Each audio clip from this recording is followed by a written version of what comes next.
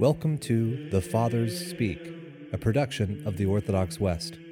Each day, Father John Fenton reads a selection fitted to the Western liturgical calendar from one of the Fathers of the Church.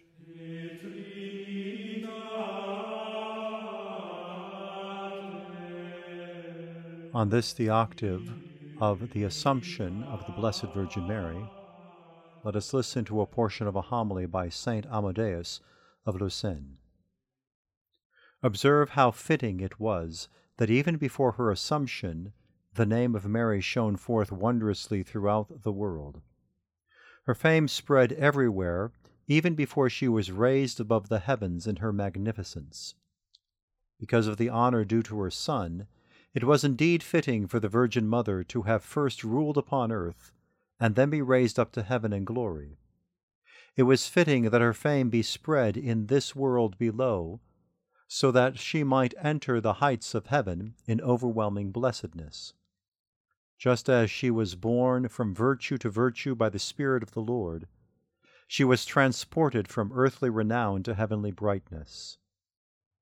So it was that she began to taste the fruits of her future reign while still in the flesh. At one moment she withdrew to God in ecstasy. At the next she would bend down to her neighbors with indescribable love. In heaven angels served her, while on earth she was venerated by the service of men. Gabriel and the angels waited upon her in heaven. The Virgin John, rejoicing that the Virgin Mother was entrusted to him at the cross, cared for her with the other apostles here below. The angels rejoiced to see their queen.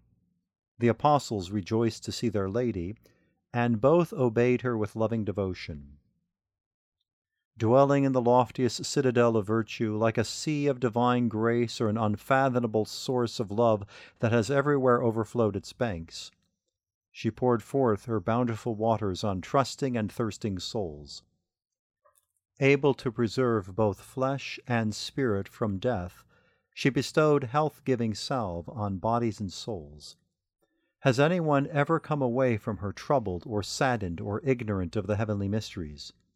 Who has not returned to everyday life gladdened and joyful because his request has been granted by the Mother of God? She is a bride so gentle and affectionate, and the mother of the only true bridegroom. In her abundant goodness, she has channeled the spring of reason's garden, the well of living and life-giving waters that pour forth in a rushing stream from divine Lebanon and flow down from Mount Zion until they surround the shores of every far-flung nation. With divine assistance, she has redirected these waters and made them into streams of peace and pools of grace.